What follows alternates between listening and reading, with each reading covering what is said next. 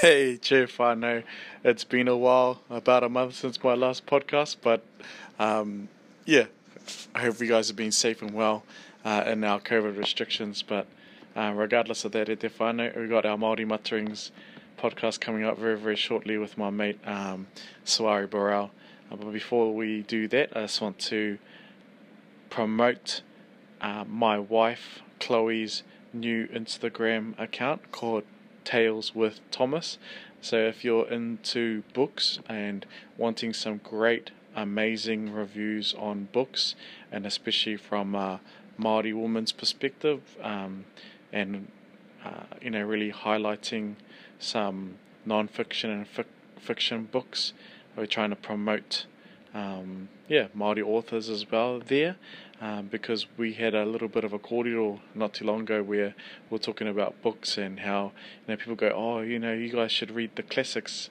But what we realise is that a lot of the classics that people talk about are not Māori books or from a Māori lens. So even though we'll still go back and read some of those books from overseas, I think it's we're going to try and my wife is going to try and promote some local authors via her Bookstagram on Instagram. So check it out, Tales with Thomas. And if you do become a follower, make sure you PM my wife or put on there that you heard about it on the Blind Fury or the Māori Mutterings podcast. So you just show some love to the podcast and show some love to the Tales with Thomas Bookstagram account. So without further ado, tune in. Hope you enjoy our podcast.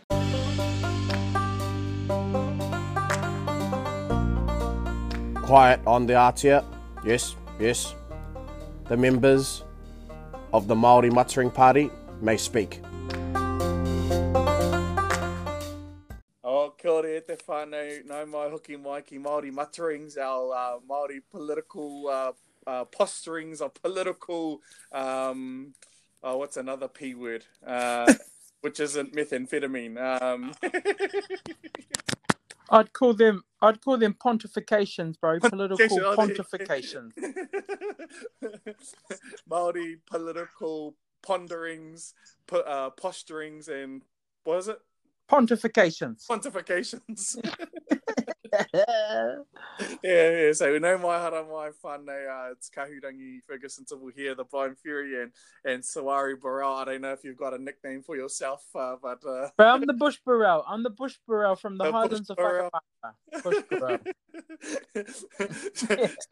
So Blind Fury's gone bush. Yeah.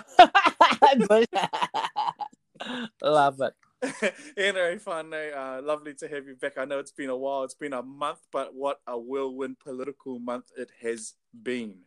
We were supposed to do a podcast a fortnight ago, but it just didn't quite line up. But I'm actually sort of happy that because, man, honestly, we've got like a fair feast of cordial that we can chew into, and quite frankly, I don't even think we're going to be able to get through all of it. But in regards, we've had a couple of significant things happen over this month, least of all going back into COVID levels. So as everyone knows, I'm up here in Tāmaki, which was previously Tāmaki Tua Toru, and the rest of and all the rest of the country was in Tuarua. So I guess. Yeah, how welcome, Suaree, and I guess how has the last month been for you, just in regards to a COVID level 2 update? How's things been going for you? Oh, I found this one a little bit more apprehension, but a little bit more hypertension causing because not because I was in the Tāmaki Tuarua version, but because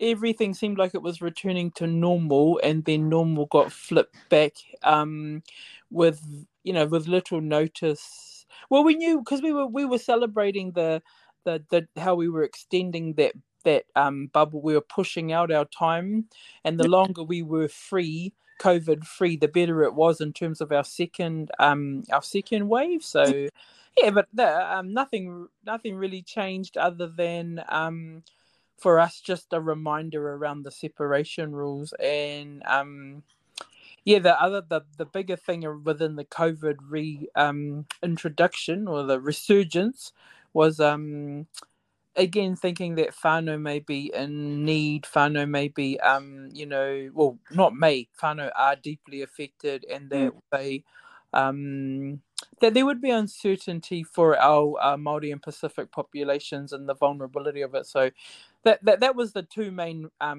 prongs of this feels around. It came up again. It's up. It's going to be in our lives now. But what does it mean for Māori who were already struggling? What does it mean for Pacific families? And yeah, didn't that turn out huge? Yeah, and I think there's some. So yeah, like you, like I think me personally, it hasn't been too bad. Me and my wife and my kids and all of my immediate family here in Tāmaki have, taken it as seriously the first time as it is, the second time as it was the first time. But I guess my wife's sort of in the health sector. I'm working in the health sector, so I think because of our lenses, it I don't want to say exacerbates, but it definitely increases the volume on our view, or our sensitivity towards the COVID situation. So we sort of moved back into the restrictions pretty fast. Yes. But I think what worried me the most is what you sort of picked up on with our Māori and Pacific Island whānau, which you and I both know in the circles that we run in, even though in the first restrictions we were some of the lowest of people picking up COVID-19. Yes. We all knew, and we were singing it from the rafters that sooner or later it's gonna hit our whānau, it's gonna hit our communities, and again we sung it to the rafters. As soon as that did it, what happened? All the whānau jumped on their keyboard taihas and swords and guns and decided to go and take pot shots at our whānau out in our communities. So jeepers, jeepers. Not the keyboard taiaha ones. Like I think in terms of that, the differences, the nuances in the first and the second wave was, so and lots of people talked about it, but I even if you look at the number and if you look at the spread of the disease of that virus, the first wave, which came mainly on the back of travelled, well-heeled, non-Māori, non-Pacific people, even in their circles, the impact that the way in which they live and the characteristics of their social gatherings, you had very specific clusters, and you were able to link it. So there was a wedding, there was a sick person in a rest home. Yeah. When it is in a lower socioeconomic population who don't work in their areas, or travel out and attend larger congregations of social events because there's 300 people at church versus the 80 people that were at the wedding in Matamata. That is where you see the cultural distinctness of the way a virus like this spreads, and which is what we were loading up as Māori public health leaders, which is we can't get this virus in our communities because of the density and the way in which our population moves. So when for example, when a Pākehā family gets it, they can just put Nanny in the spare room out the back with her sleep out. We don't sleep out. We don't have a spare room.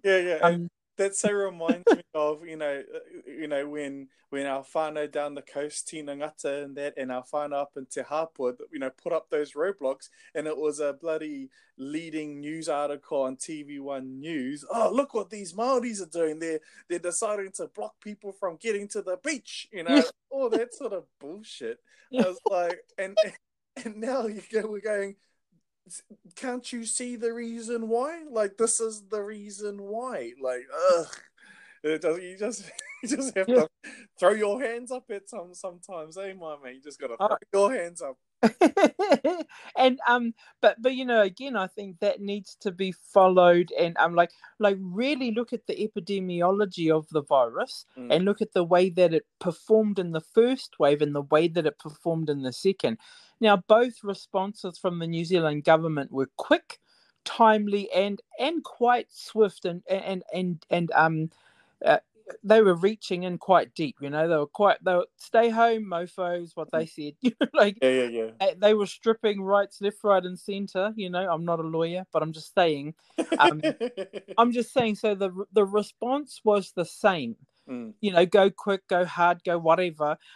But the way the virus moved was very different. And in the first wave, it was held by a non-Māori population. In the second wave, it was primarily Māori and Polynesian. You know, that particular population. So anyway, I just think there are learnings and there are insights that can be gathered from looking at the way the virus moved Yeah, for through sure. different socio-cultural environments. Yeah, for sure. And I think oh man, honestly, this whole conversation brings up a whole bunch of different things, but which is relevant to politics as well. So one of the things is the COVID response committee. I can't remember what's the official name of them. I should actually look this up. Yeah, but the COVID response committee, but it's one of the co-chairs is what's her name? The Simpson report. Yes. So it's her and the other fella is do you know? No, I don't. But you know what I'm talking about, though, eh? Yeah. Penny posted it when he was getting beaten, when he was getting beat up about who was and wasn't on it. Yeah. But that's there was a. Well, the thing is, I definitely think they should be beaten about it because, given that the second wave is clearly, attacking our vulnerable populations that are heavily Pacific and Māori, then representation on a board like that should actually reflect our communities. And once again, they just continually miss opportunities. They just continually miss opportunities to not allow us to participate. They love to throw out those wonderful 3Ps at an interview panel. But when it actually comes to practice, even though I know, and I'm pretty sure there's a whole nother wave of academia around the 3Ps that we need to start to put those 3Ps in the and chuck them out in the ocean somewhere. But for now, it's what's there. Yes. Yeah. Yes. Yeah, that's that whole thing of going using the time constraints that a government may be under as a passport to compromise the P's. Yeah. So that's the fourth P is to pass. So you can pass on your treaty obligations and just lead through leadership that's based on an absence. And I think that's that's unfair. The thing that grates me about that in terms of the political landscape and the response to COVID is why Māori or why Indigenous leadership globally, why we're not investigating tapu and noa and the fact that we have clear rules on what is in and out through a tikanga frame, through a tapu and noa frame, but none of that being looked at, which is where the volume of hurt is coming from. The pain, that's where it's coming from when we say as Māori that we weren't involved, that we're not able, not only beyond being involved, we're not able to address the plague on the people, because we're waiting for instruction to be received from somebody else. And it's actually that let's receive it from ourselves. Tapu and noa, COVID puts us in a state of tapu. Do not touch. Do not go. Do not collect 200. You know, like... yeah. That's right. Yeah. Do not go past go. You know. and then Noah would be about a balancing approach around. Okay, so we can't be together, join together, mourn together in the way that we used to. Yeah. But what can we do under the constraints that we're in? That's the role of Noah. That's the role that can bring to this particular situation, but it isn't being looked at. So, yeah, I think you can look at any. I think this is what I truly think, bro. This is Māori Muttering 101. I think you can look at any social movement. You can look at any social event and phenomenon and see parallels that relate to the way politics is manifested in the wider population, because your socio, as in the wedge of the pie that you're from, that thing doesn't change. Like, there's that's where you get your blueprint for how you operate, and things that come and affect you, like COVID, like income, like employment options. One thing that doesn't change is who you are, and you get that from your your socio-cultural experience. Anyway. And to think the likes of you and I understand that in terms of taonga tuku uho, you are your tipuna, that's Yes. you are. It's just like one of those things when people talk about a momo of a particular family. You get those nannies that can look at a kid and go, "Oh yeah, that boy's a tibble. Yeah, oh, that girl's a barrel." They can just see it. You are part of that. You don't even need to talk for them to know which family you're from. Yeah, that's right. That's right. Right. I think it's beautiful. I think it's beautiful about that, about the way that we do that. Yeah. Yeah. But other than that, I think COVID is always going to be part of the landscape when we're talking politics anyway. So let's maybe like sort of move away from it, but it's always on the periphery. And I'm sure we'll start skipping back towards it at some point. Truly. Other than that, I know you're really keen to talk about the mobilisation.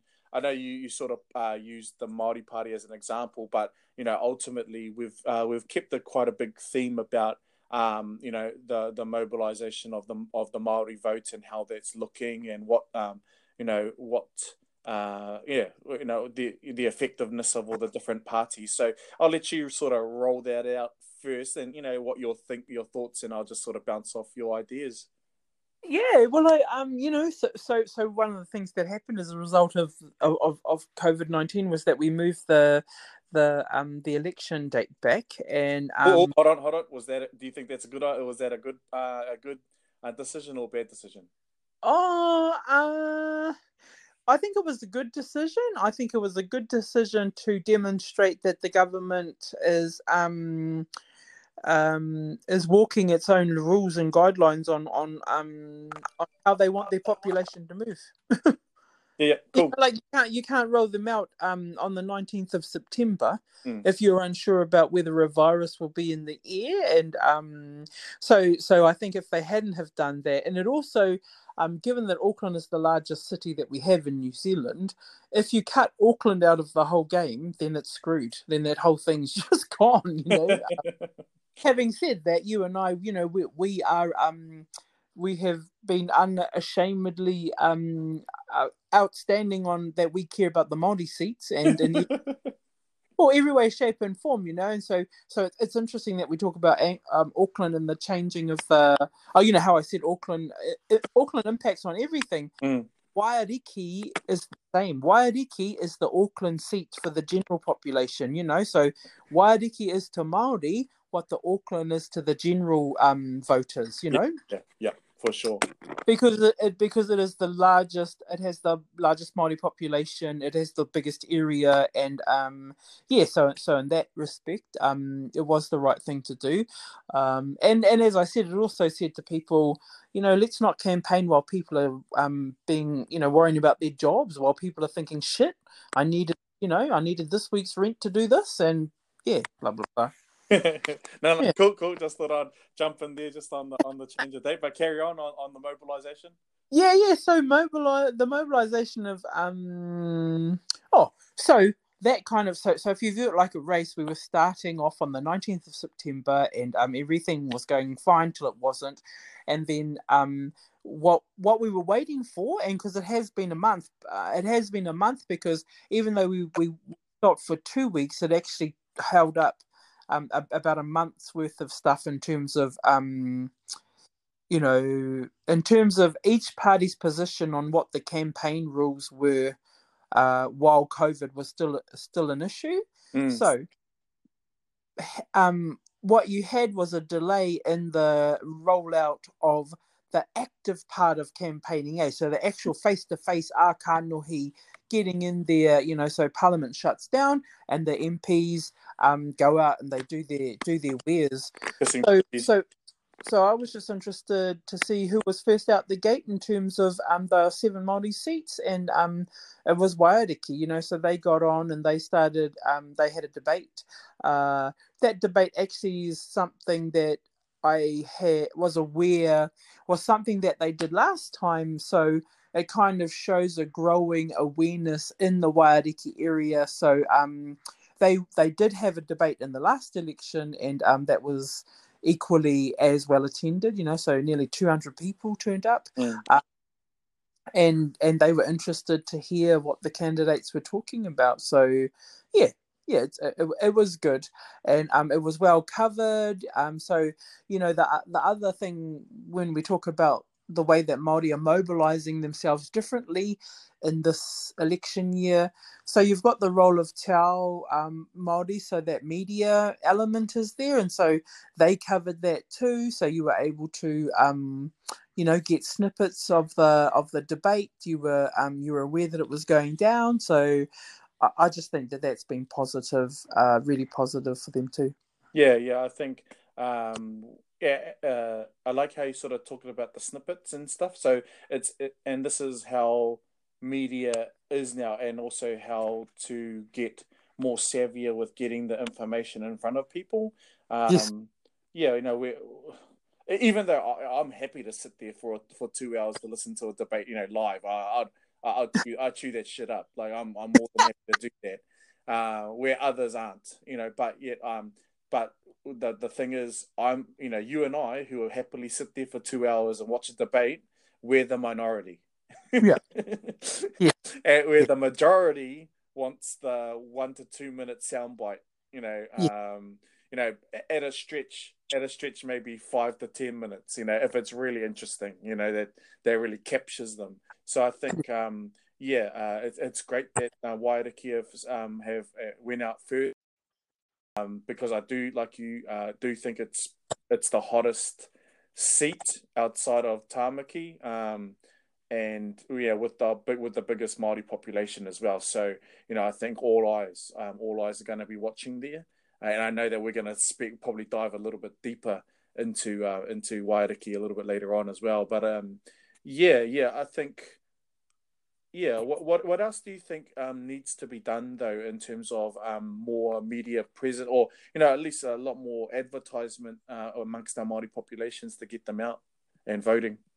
Yeah, I think this is where we actually need to have a really. Oh man, I'll roll this one out too. But I think that we need to actually have a really a macro and a micro look at what's happening in terms of the Māori political experience and the way we're being mobilised. So at the macro level, you've got Māori in charge of media channels that they never really, they have had access to them. I won't pretend that it just popped up last week.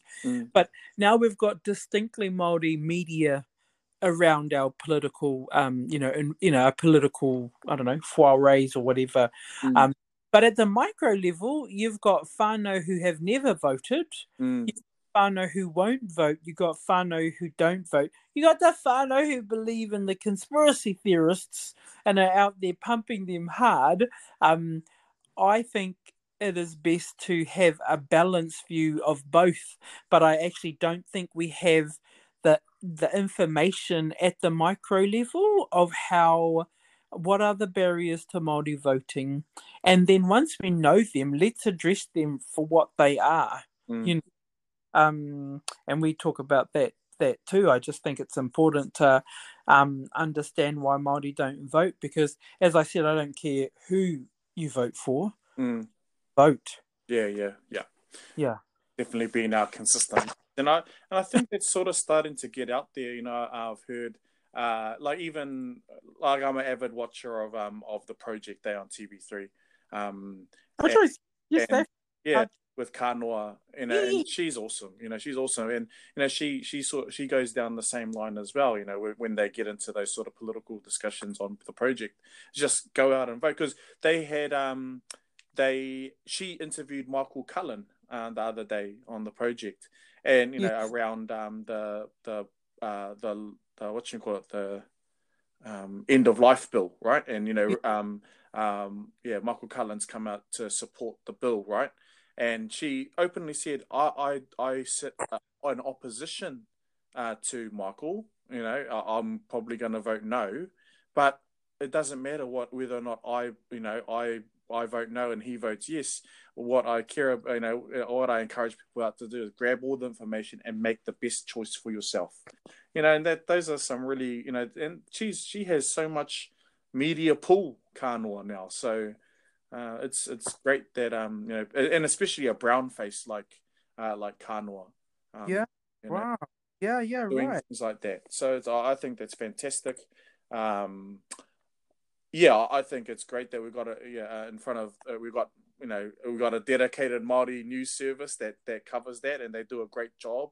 But I do think we are lacking at that micro level way. You know, what's gonna ignite those whānau to just go, yeah, okay, I'm gonna get out and do that. And I have no answers either. I do think you know, your idea of putting on a kai at a local marae or whatever like that, and getting everyone down there advertising, hey, come down for a feed, and we're all going to walk down to the polling booth together. I think that's a great. I still think that's a great idea. You know, and that whole thing of setting up, you know, like again, whānau owning that, whānau owning it is important to me as your auntie, that I know that you voted. It's also important to you. You know, there are other. I'm not saying that voting is the most important political participation, but it is important. So, because you know, I take a broader lens at the things around political participation. Political participation can be seen in any social movement. So it can be performing in kapahaka as a part of a political participation. You are sitting in a universe that reinforces, regenerates your connection to Te Ao Māori, and you guys, you know, you do things the same way. You have your own processes. You have that political participation exists in all the people who are taiao friendly, you know, so those people who want to protect the environment, eat better, solve food sovereignty for our people, those are political participation platforms. The establishment of Kohanga Reo was a political participation platform, you know. It's a place where people, again, united by their interest, then level that shit up, you know, level it up beyond your kitchen kouta kōrero. And actually turn it into a mechanism that can sustain itself and continue to hold a space for te reo Māori, for you know, parakore, for taiao. So just sort of I really resonate with that, because that sort of makes me think about, you know, the garden that we sow in our own backyards and stuff like that, but also even realizing, sometimes we don't even realize what's in our garden or what's in our environment. Yes. And I've got a really good example is, my wife, she, or both her and I have always sort of swam around, voting for Labour and the Greens. 1 year going for the Māori Party. And so we've always been in that pool, playing around in the red, green, black pool. But I don't know, she won't mind this because she publicly wrote this on her Facebook page anyway, so it's there for anyone. That she goes, no, whānau, 2 ticks Māori. That's what I'm going to do. But, and, however that rolls out, that's okay. But what I thought was really, really cool, what happened straight after that was some of, because she's a student and, she has, a cohort of students that are, early 20s, and a whole bunch of them reached out to my wife to say, "Oh, why are you doing that?" Well, they were like, "Whoa, wow, are you serious? That's what you're going to do?" So they had all these questions for my wife. Yes. And then it made an opportunity for my wife to have, say, "Hey, just give me a call. Let's have a talk." And they rang up, they talked, and they went, "Oh," and so I think because what I think is sometimes we put our political decisions into the same vein as how we don't like to talk about money. You understand what I'm trying to say? Yes. It's embarrassing. It's, "Oh no, I can't tell you who I vote for." Yes. It's taboo to tell you who I vote for. Just like it's taboo to tell you how much I earn. All that sort of stuff. We put it in the same space, but yet, if we were to be open and honest about who we vote for and who we're going to vote for, I think, sort of sitting here thinking, I think that's a really good answer to that micro. That micro level, but not just the famous people, but actually encouraging just the everyday person. If you know who you're going to vote for, then put it out there in the world. If you already know who who you're going to vote for, then stick it out there. It actually might encourage somebody to go, "Oh, why are you doing that?" And then an opportunity to talk. Exactly, and any opportunity to talk is an opportunity to share and grow your whakaaro with someone else, not to change their whakaaro or thoughts for your own. That's not what it's about. And that so in that respect, linking back to how we're watching the Māori seats and how those things are going to evolve over the next month, it's really important that we have that kind of open sharing, and because, as I said, the kids don't know, and they don't know because they've grown up in a different universe, a different spectrum, and their politics, so if you look at the rise of digital natives, their politics works very, very differently to the way that ours did. The civic education, the civic awareness that we had growing up, which was F all, to be honest. I had to pay the university for that when I was like a 20-year-old. But the civic awareness, that moves much faster and it's a kete that's able to be filled, spat out, and then refilled again just as quickly.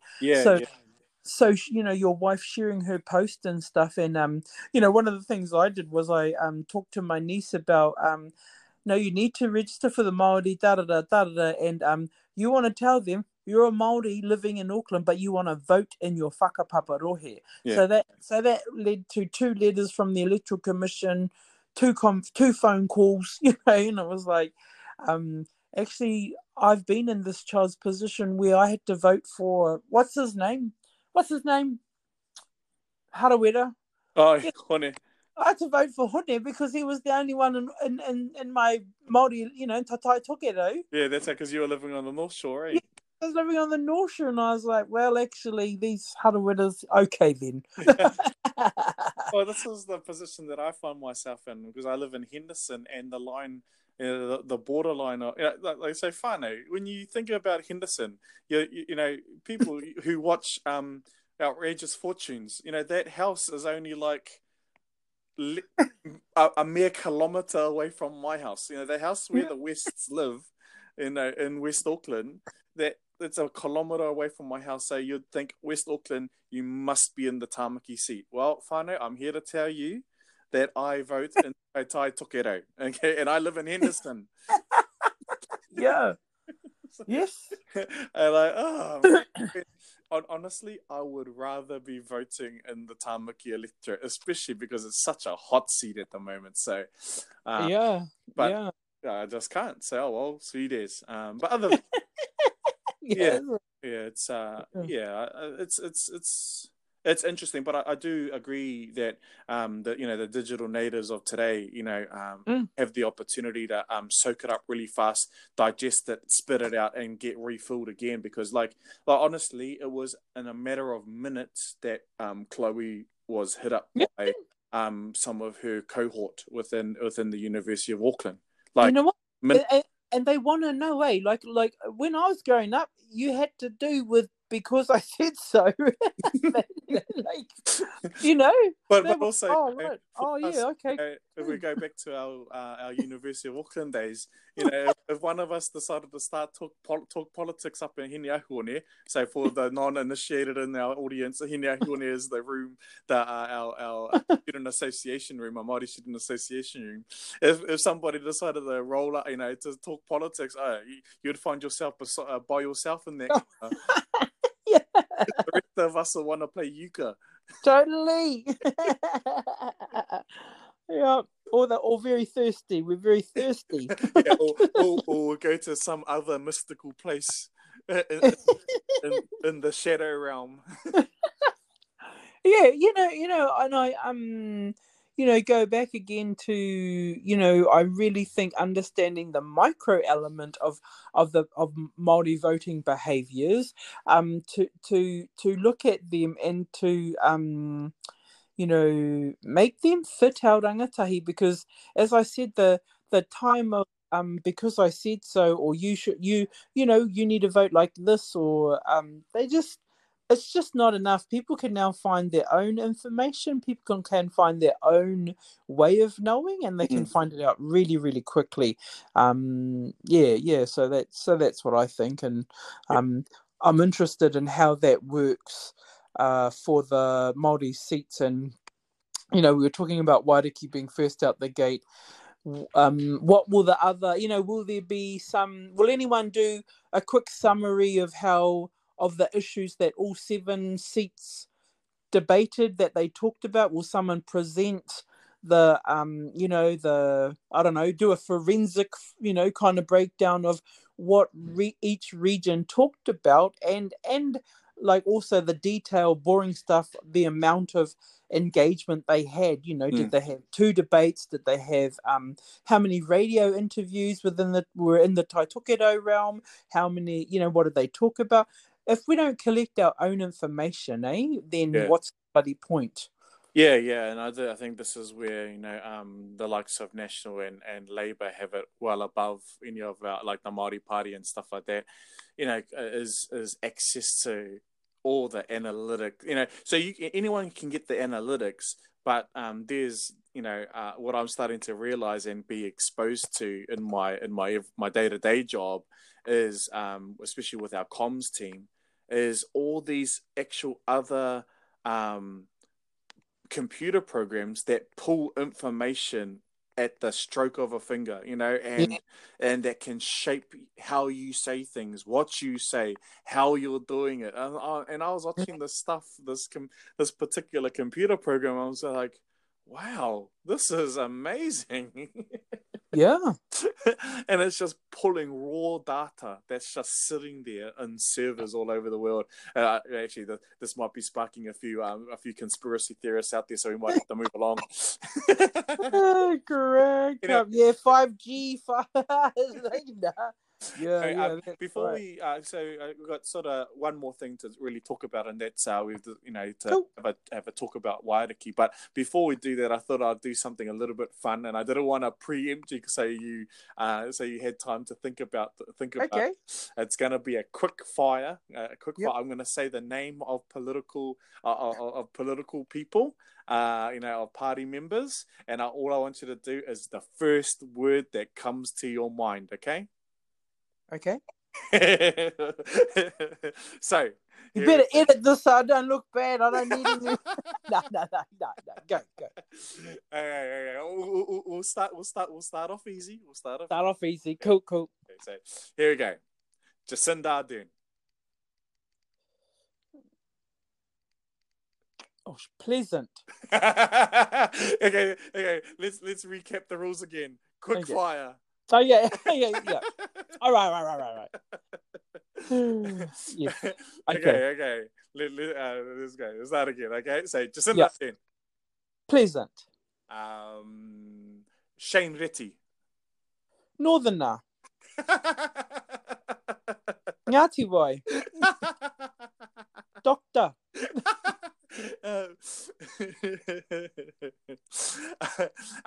James Shaw. Green.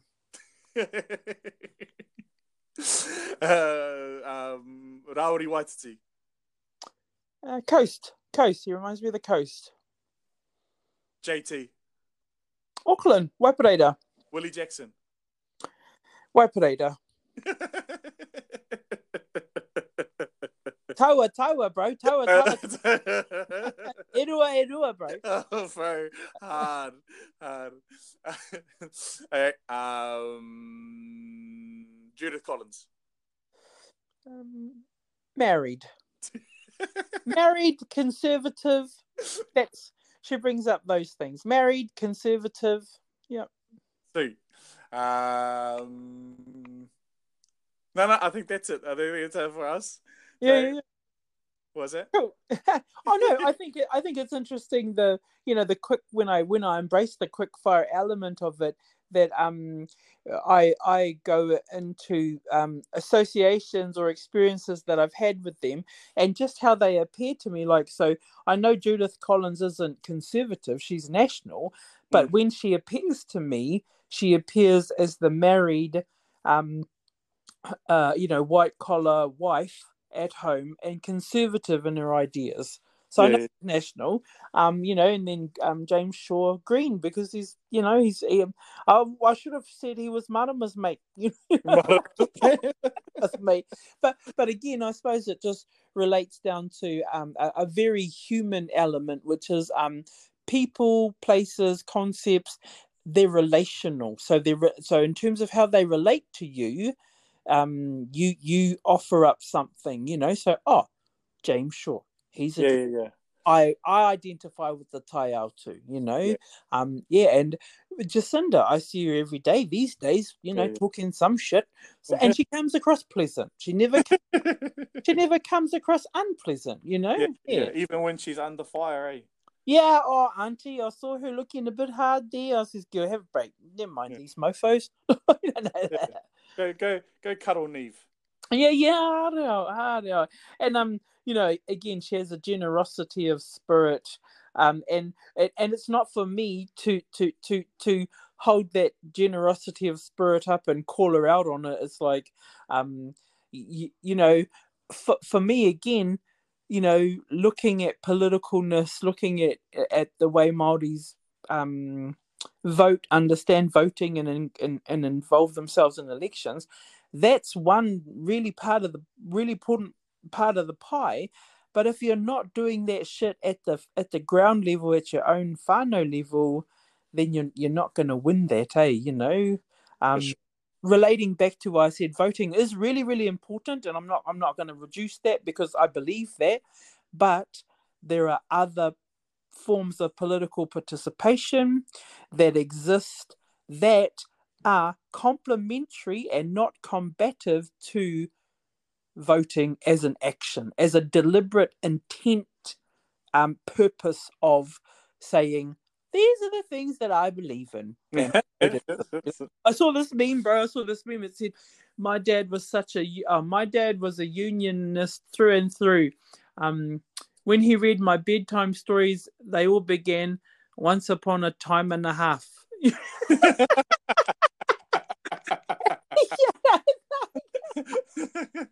Oh, and I thought that's bloody hilarious.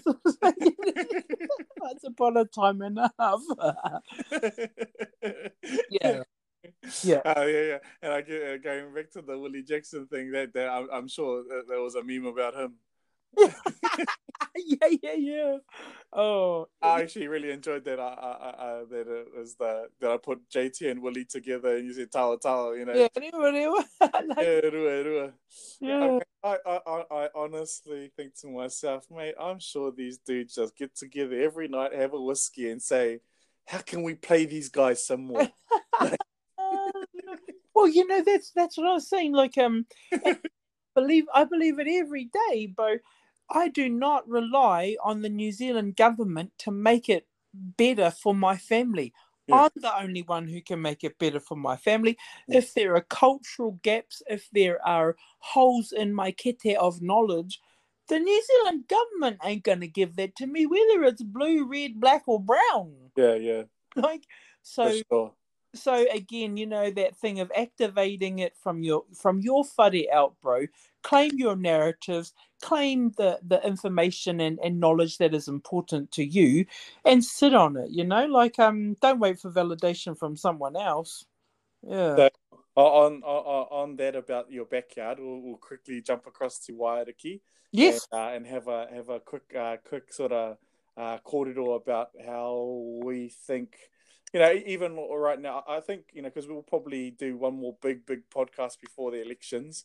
So, but I don't mind doing a bit of a prediction now, and then we can see how the environment plays out, and then maybe do our predictions the night or like a couple of days before the election. Because I think it's fun doing predictions, even whether we're right or wrong. It doesn't really matter. Yeah, man, I'll put it out there. I'm a gambling man. Gambling.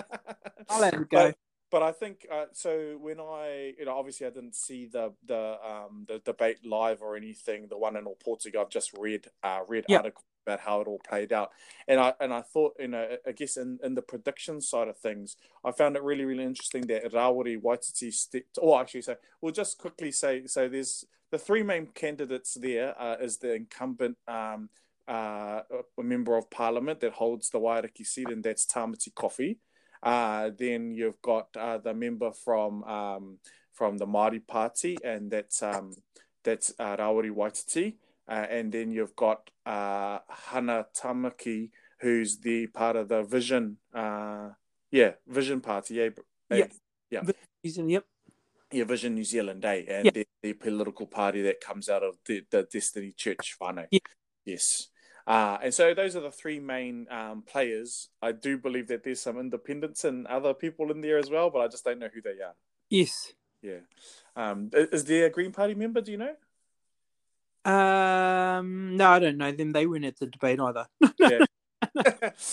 So we might have to check that out, because we still got to give them some love and mention their names. So I might do that at a later stage. Do some research. What kind of political podcast is this? Yeah. Anyway, man, we're worried about the Māori. No. But anyway, so going back to predictions, I thought it was really interesting that some of the articles that I read where Rawiri stepped to the stage and pretty much suggested to the crowd that were there in Opotiki that Tamati is so high up the list that it's he's a shoo-in, and that you should give your seat vote to Rawiri, your party vote to the Vision Party, and then you'll get all three of us in. And I, so I guess when it comes to predictions, Rawiri Waititi's predicting all three. So, Yeah. which I think sort of starts us off good. To I guess what do we see, or what do you see as the main Actually, I actually want to talk about some. I don't want to be divisive, but I do think it is important to look at what we think is some of the main differences between these three parties from your point of view. Yeah. So the debate itself centered around and without being divisive. Yeah. So the debate itself rested around abortion, the Mm. abortion laws, and the methamphetamine, the impact of methamphetamine, and racism. So they were the main discussion points at the debate. And what I think in terms of how each of these candidates to debated or how they performed on the night kind of well, naturally it aligned with the position that the party took. So the incumbent was he kind of spent time like fact checking and just trying to hold the middle ground on it, because he's clearly as the incumbent, he's part of he is the New Zealand government in that position. And I think that he had some key messages on those things, and I also thought he was quite agile in the way that he talked to them, which aligns with where I think he's just following the party line on that. So we know that Labour is doing well. We know that in terms of the way that they're positioning polling, in terms of the way that Jacinda's let it out, she's the bloody winner. She was winning, Yeah. And then the Vision New Zealand is it's actually really working into its own space, because it does have a lot of reach in that area. So when you look at those three issues of abortion, methamphetamine, and racism, those are like they affect the whānau, so those are things that are deeply impacting on whānau. And I think that's where Hana Tamaki was speaking into that space. How that affects, because so they're big on, legacy. So legacy is one of their components around regenerating strong Māori families. Yeah. And I think that they spoke strongly to that, and as they should, as they would be expected to. And then the Māori Party, is actually coming in from trying to take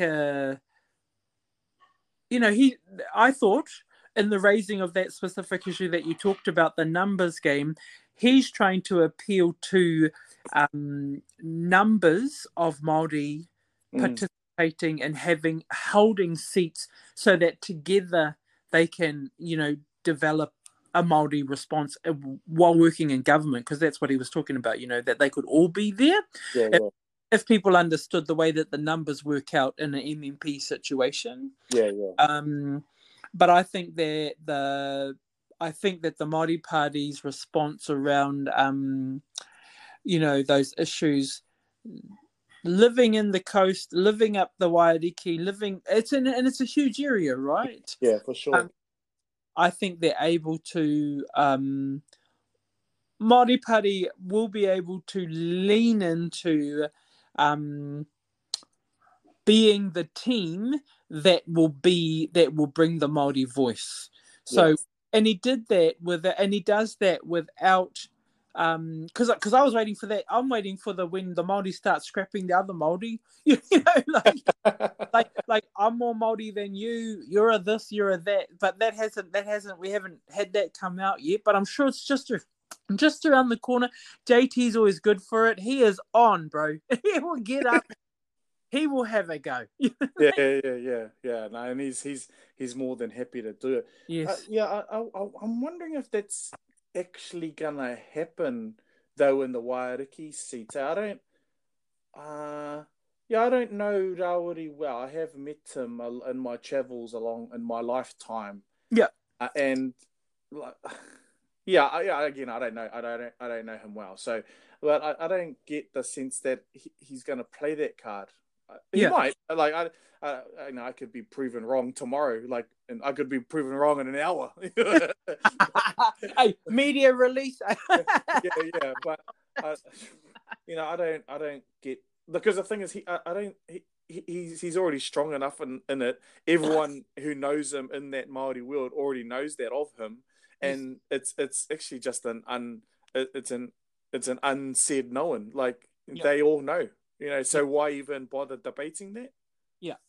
Yeah, and I think the Māori Party would be better off not going down that track and really pushing into how I think one of the main differences I think is how they're approaching, and then I don't think they're quite doing a good job about this, but it's definitely resonating with me, is how they're looking at kaupapa Māori whakatauki, historical events, structures, models, and that they're framing up their policies around that, and that shit resonates with me. That's winning. Yeah, that wins. Like I heard Raori Waititi talk about I can't remember what I was listening to, but he was saying that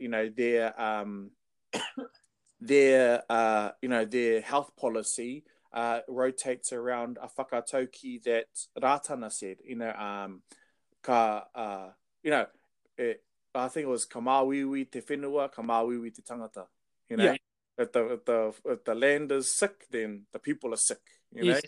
And that's the framing up of their that's the first sort of frame of their health policy. Yeah. And that as soon as he's it, you got me. I understand that. And I think that's what they need to more focus on, is getting those messages out to try and resonate with the population. And because that's where the Māori Party crashed and fell and lost its crown. With the 9 years that you were in government, I don't actually know what policy you were actually about. At an essence level, Green going to save the universe. We're worried about the poor. Red, we're a socialist. We're about working for good things. We're about everyone having a good life. And I think that the Māori Party they're beginning to land what that looks like in terms of their constitution or their manifesto, for another word, So their Bible's coming along. Yeah, that's right. I think. And this is the evolution of the Māori Party, I think, too. So I think it's an exciting time. But I think coming back to the Waiariki, and back to that debate, that initial debate is, again, just in the articles that I read via Radio New Zealand, New Zealand Herald, and all that, it seemed like, actually, I found like the articles how they read was actually Raori was quite sidelined, and most of the conversation was between Hana and her supporters and Tamati and his supporters. Yes. That's how I read a lot of the articles. Yeah. Because I think, and rightfully so, abortion is an emotive. It stirs emotional responses. So and a lot of the articles sort of read that the crowd was behind those conversations as well. Yeah. So I guess it must be. Man, I can't imagine. Like I remember back in the day, sort of dreaming like, maybe being a politician might be a good job, But then I sort of now in my old age, I go, oh man, bugger that. Yes. I'll be an advisor. Pay me that good coin to be one of your advisors, ne? Fly me to the hui. I think the other so that was the whānau, that's the whānau issue, so things that are impacting on our whānau. Methamphetamine, abortion is a really sensational one, so there's no really middle ground on that, like you're either the child killer or you're the child lover, so it's kind of really polarizing.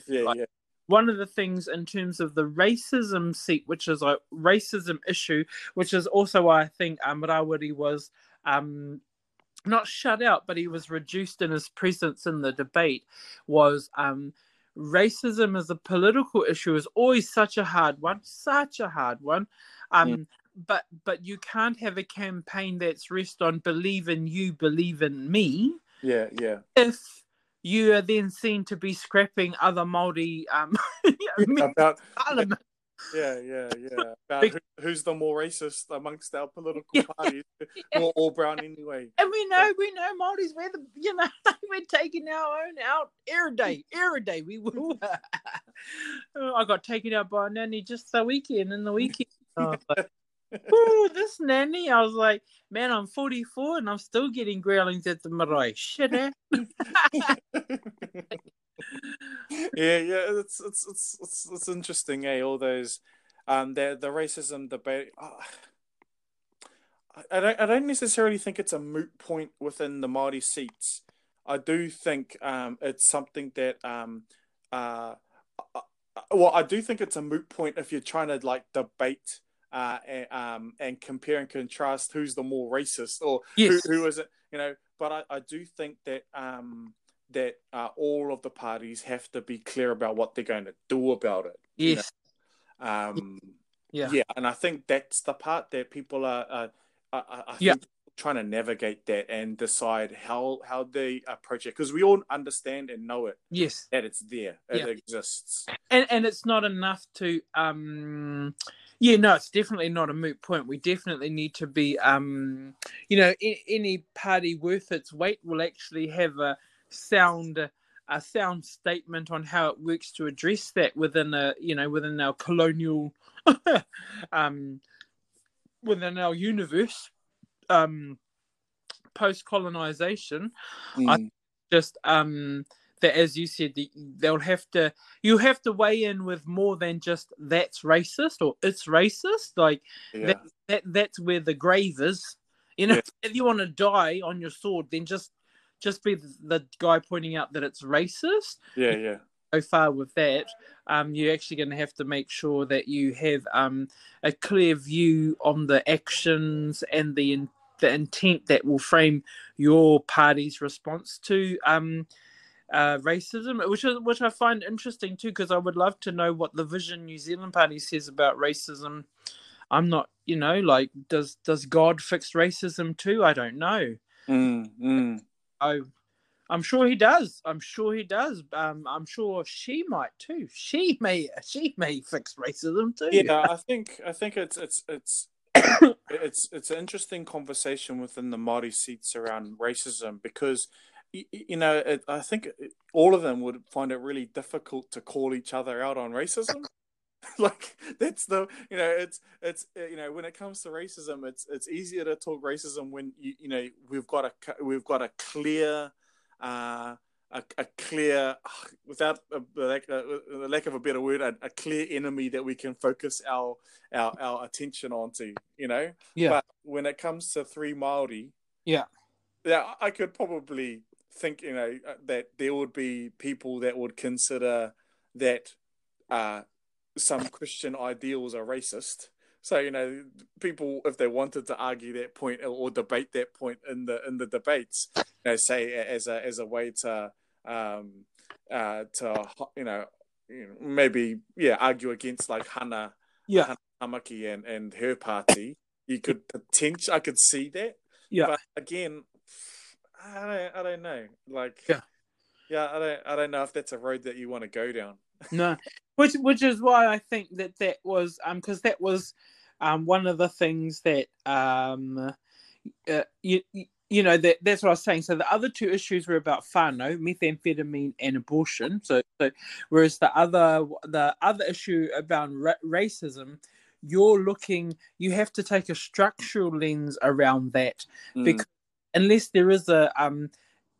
you hold that there is a clear perpetrator of racism, then you're not going to be able to address that any meaningful way. You're just going to look a little bit off, quite frankly. Having said that, though, racism works in such a way, especially when you look at the structural element of racism. So it works in favor of the colonizer, and it's not clear and it's not obvious. It's not, no one stands on the corner before insulting Māori and says, I am a racist. Yeah. And, but the other actions and statements that they do clearly scream out, I am racist. So if it comes up, and I'll be really interested in the second one, because you'll see whether the patterns, whether the parties advise the candidates in that election to follow the same kind of format, or whether they're truly going to answer the questions within those regions. For example, in the north, I would expect it to be highly focused on employment. Not because we're all unemployed up there, I understand, but because Shane Jones is up there and he's been belting on about all the money that goes around, that's being spent in the Provisional Growth Fund. So I would expect them to talk about employment, but I that's why I said I'm interested in how the other seats play out their conversations and their political positions. Yeah. No, that's true. Yeah, I think the only other way that I could see them, really chew into the racism discussion is, do you know Dr. Kamara Jones and the Gardener's Tale? Yeah, I do. I do. Yeah, so I think that's a really great lens. If us as Māori wanted to really explore the idea, even though I know that Paparangi and Reece, Dr. Paparangi and Dr. Reece Jones, they have similar writings, but I just do like Dr. Kamara Jones's called it all, because it's an allegory, it's a metaphor, and I just resonate with metaphors a lot better. Yeah. But I do think that if they could, if they wanted to, explore those three allegories. Yes. But especially the third one in terms of internalized racism. Yeah, absolutely. Because we're really quick to point out racism, but we don't point the finger back at ourselves. Some of our own actions. Yes. Yeah, our own actions that we may not have realized are racist. And fuck, I've done that. So whether or not to do that is going to be a whole nother thing. And it's kind of whether you are a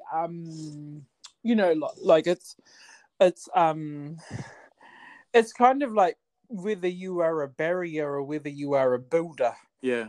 Whether you can reach out and that's kind of like taking the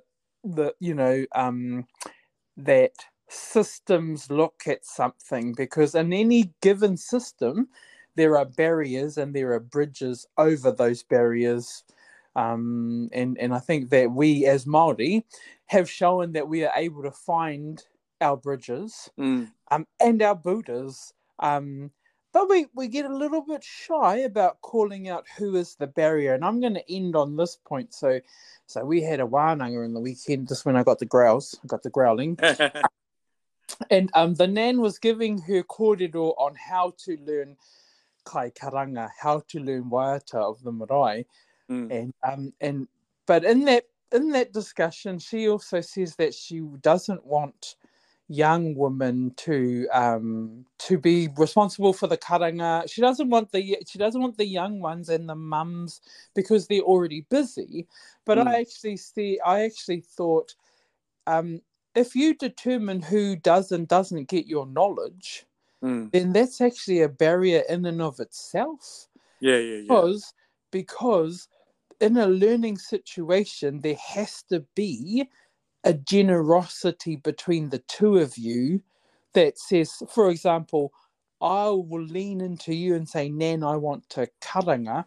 You will also need to lead me into the ways of doing that. But if you've already decided about me not being ready or worthy of that, then you are the barrier. And so as I said, we as Māori know where our bridges, who are our builders, but we don't actually hold up barriers and look at them for what they are, which is what we have in terms of, I'll again end where I started around.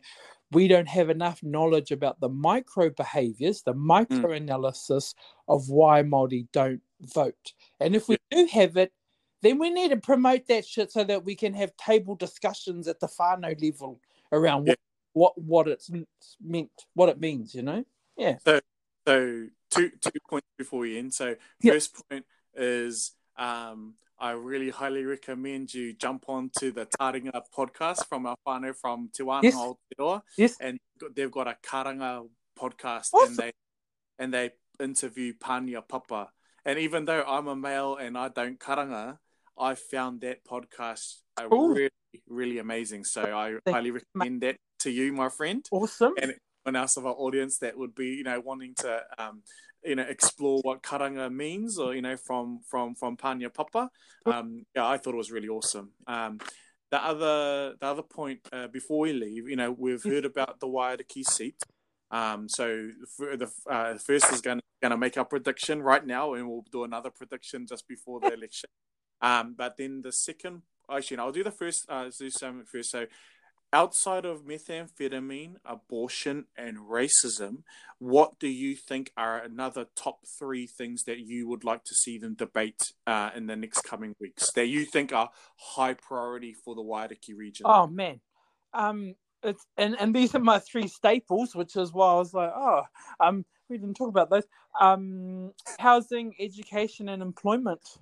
Yeah. So they're kind of like givens, but I really think again, Waiariki is the Auckland of the Māori seats, and if in your own areas where Māori are more likely in these areas to live on their own land, to have so if you're Māori and you live in Auckland, you're less likely to own your home. If you're Māori and you live in Ruatahuna, there's actually a chance that you'll own your home. Yeah. If that is a shifting, if that is a contested ground, and Māori housing ownership rates and the quality of their houses, that kind of thing, if that is plummeting to the ground in Waiariki, then we need to bloody talk about that. And it can't be that the government are going to build more houses. They built more houses in Auckland, and we still don't have enough housing for Māori in Auckland. Yeah. So housing, education, and employment brokers, they are they're fundamentals of good political leadership, bruh. Well, would you rank them in that order? Housing, education, and employment.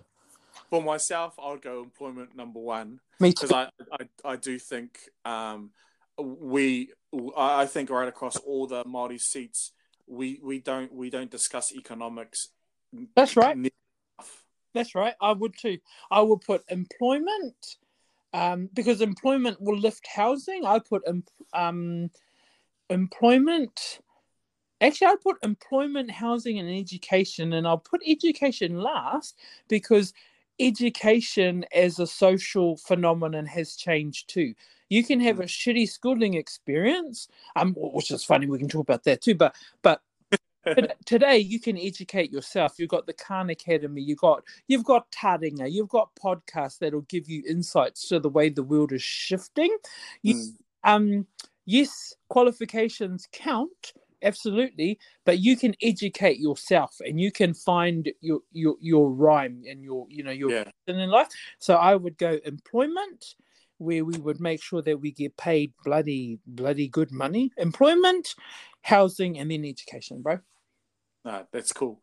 Okay, so yes, because I would have put it in that 3, and hopefully they can debate that, because I do think we need to get a lot more economically savvy now in our regions, because I think even though I think those 3 debates were those issues that were debated, the abortion, methamphetamine, and racism, I think I think that they're right at the bottom of the heap of things that we need to be really concerned about, but unfortunately they get brought to the top because they're those immediate boils that people just want to deal to the boil on the top of the skin when they don't realize that actually you've got to pull the head of the boil out. Yes, very good analogy. I love it. Yeah. So and then last but not least, who's your winner right now in the Waiariki seat? Tamati Coffee.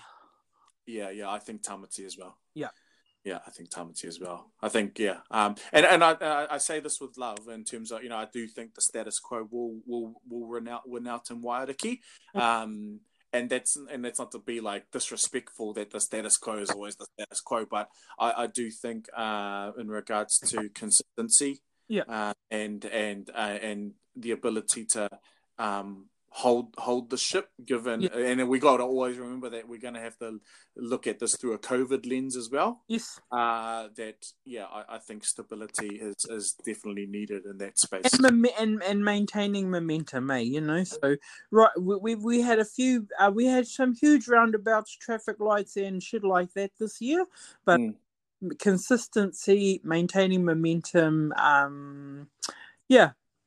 labor in, you know, in the Wairiki Māori seat is going to pull this home, and No,